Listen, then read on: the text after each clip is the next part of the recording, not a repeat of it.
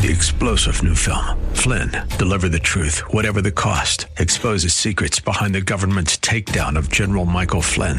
Flynn knew what the intel world had been up to. He ordered the first audit of the use of contractors. This set off alarm bells. He told the truth. He was the most dangerous person for Donald Trump to hire. They had to get rid of Flynn. Flynn, deliver the truth, whatever the cost. Available now. Watch it today. Go to salemnow.com. salemnow.com.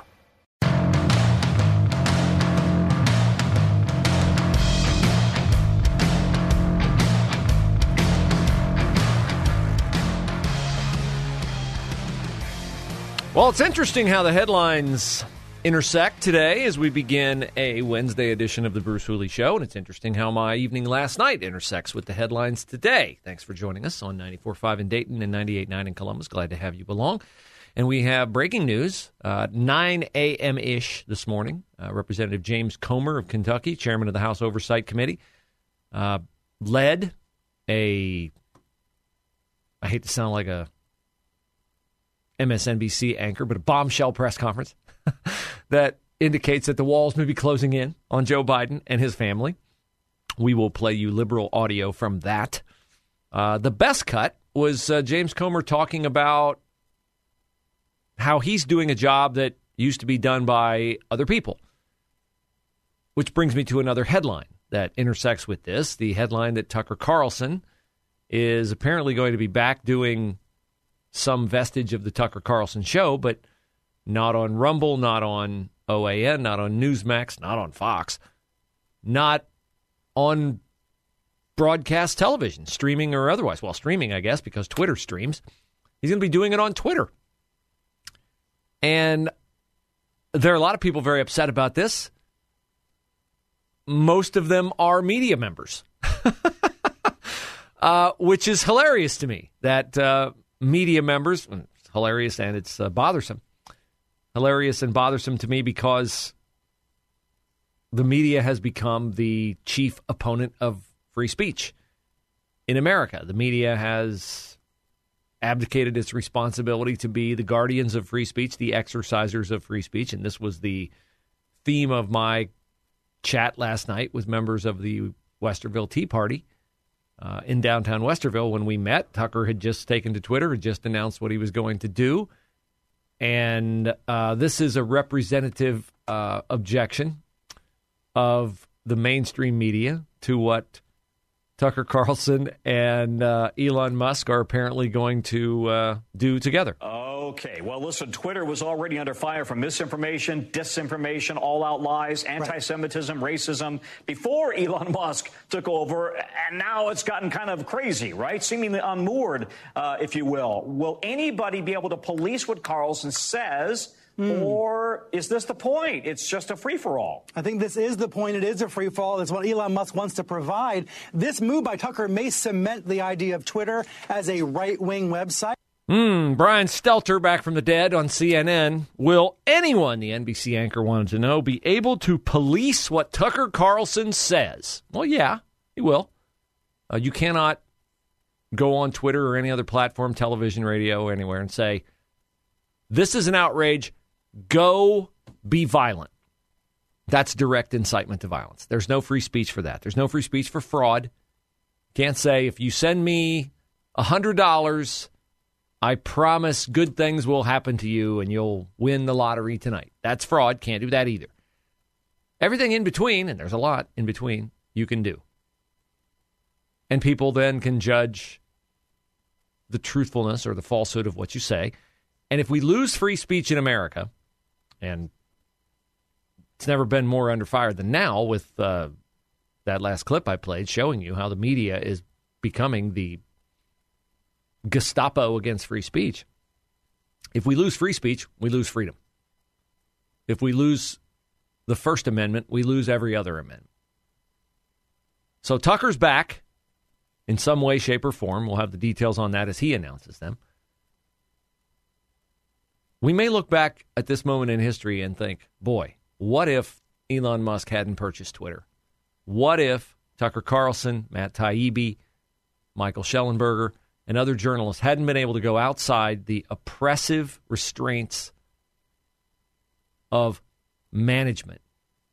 What if they had been restricted, censored, silenced? Because it's very obvious that the networks are not telling you the truth.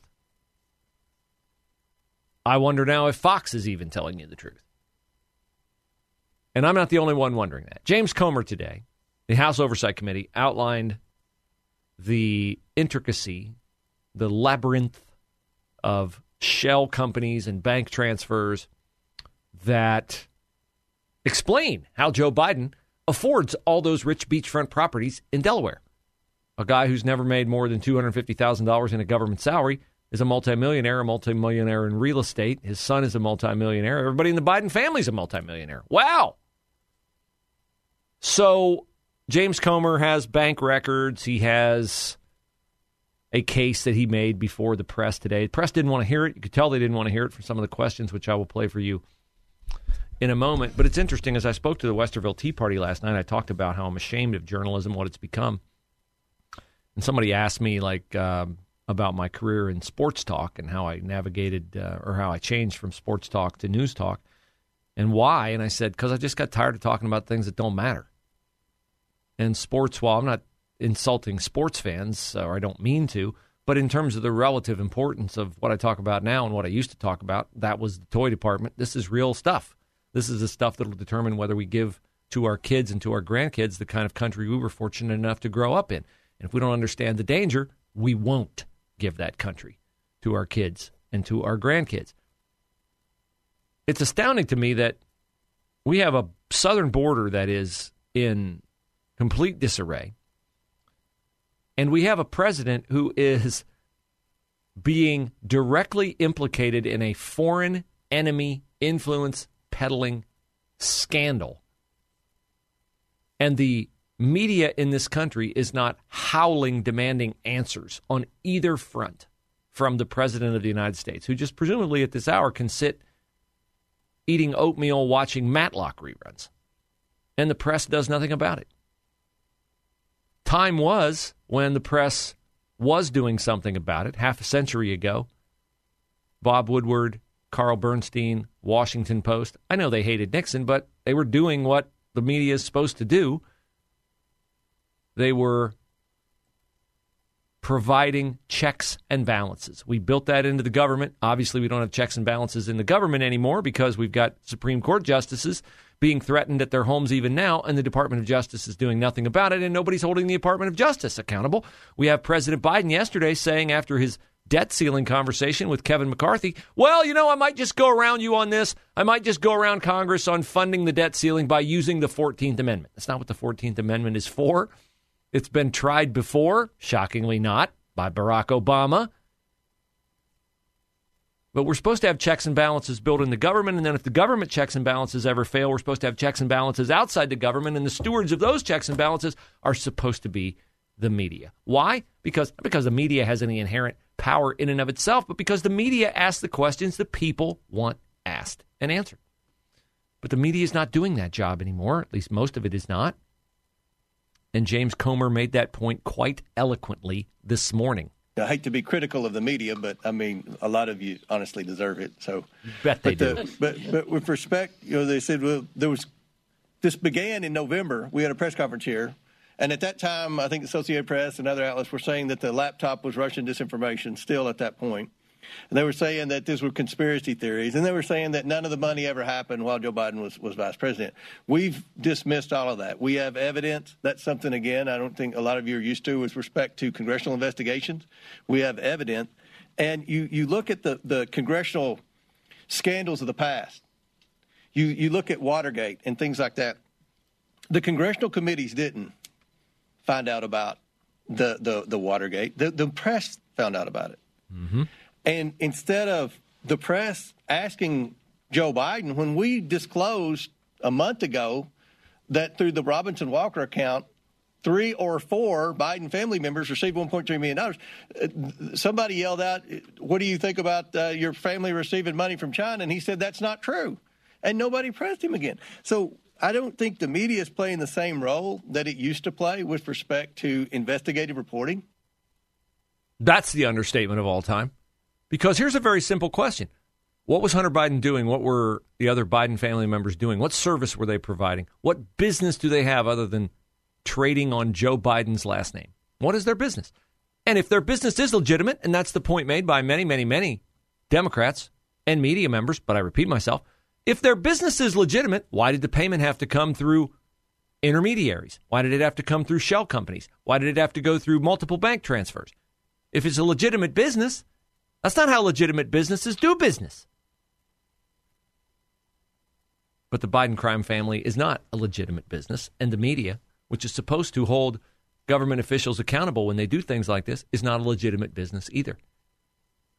The people who populate your television screens, write bylines in your local newspaper and on your national news and in national websites, they don't have the inner fortitude to understand that their profession compels them to operate via a code of ethics, because we have diminished, denigrated ethics, integrity, character, and all the things that you have to be an honest person. And the ramifications of that, the ripples of that, are very obvious.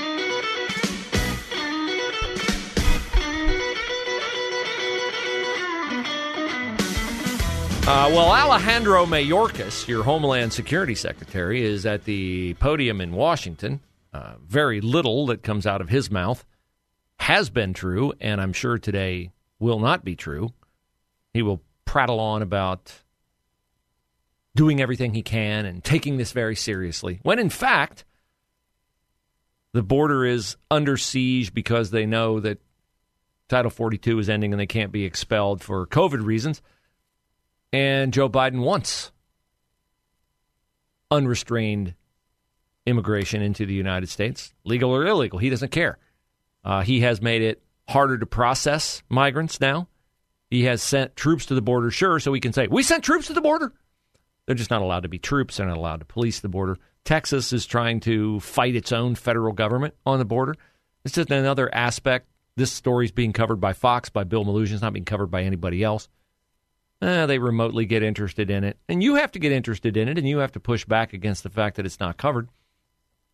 But there's hope. There's hope because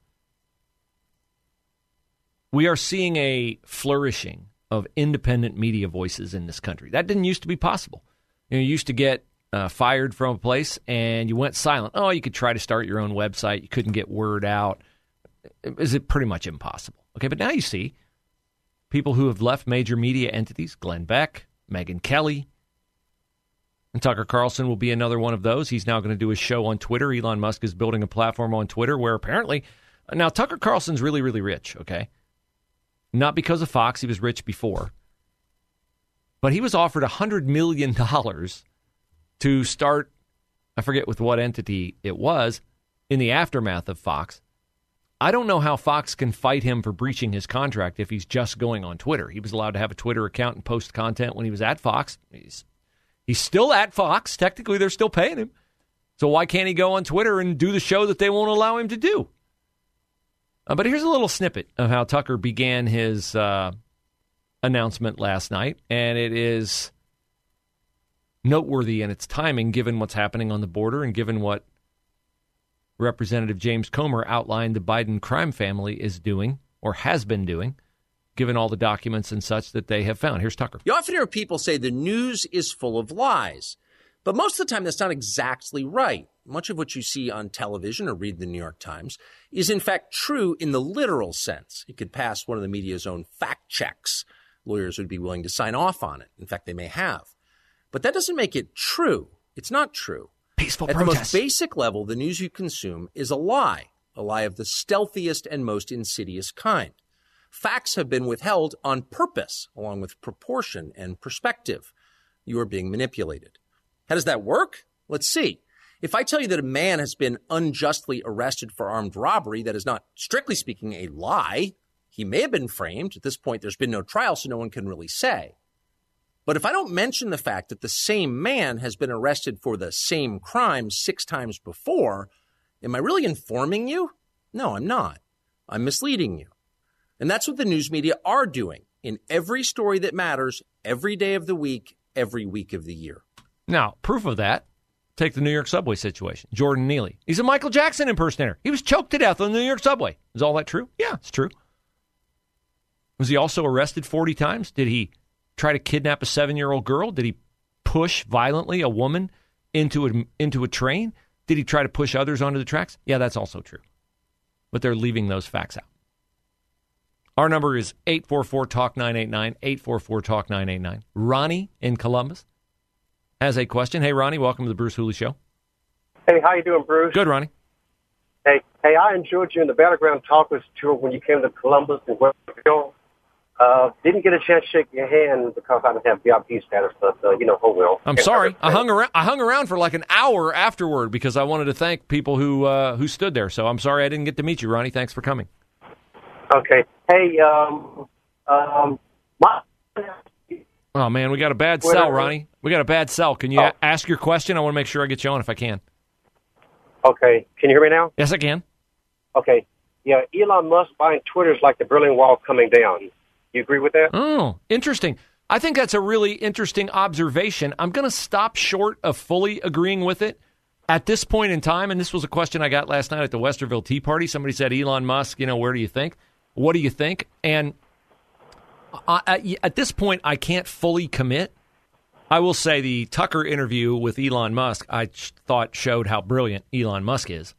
But I'm not at the point yet where I'm fully comfortable saying that this guy saved our democracy or saved our republic. But I will say this, Twitter is a lot better, and it is, sometimes you can tell whether a person is trustworthy or not by the people who do trust him and the people who don't trust him. And if NBC News and Brian Stelter and the New York Times and others are hopping mad at Elon Musk, and they are, that's a good start. I love your analogy, and I'll give you credit for that analogy if it proves to be true that Elon Musk buying Twitter is like the Berlin Wall coming down. I just don't want the Berlin Wall to come down on my head later on. I can't imagine that Musk is like some Bond villain where he buys Twitter to bring back free speech and then ferrets out all of us who are free speech advocates and then bring the hammer down on our heads. So right now I'm inclined to agree with you on that, Ronnie. Now let me play you a little Jim Jordan today. The dynamo from Urbana, St. Paris. Sorry. All my Graham Falcon fans are like, he's not Urbana, he's St. Paris. Okay, St. Paris. Jim Jordan asking a very simple question of the Biden administration. A very, very, very simple question. Should not be hard to answer this question. Why not just come clean? Why not just be honest with us? Why not tell us the truth? But I would tell you this, I think it's a pattern with this administration. They haven't been square with us, straight with the American people about anything. They tell us the border is secure. We know it isn't.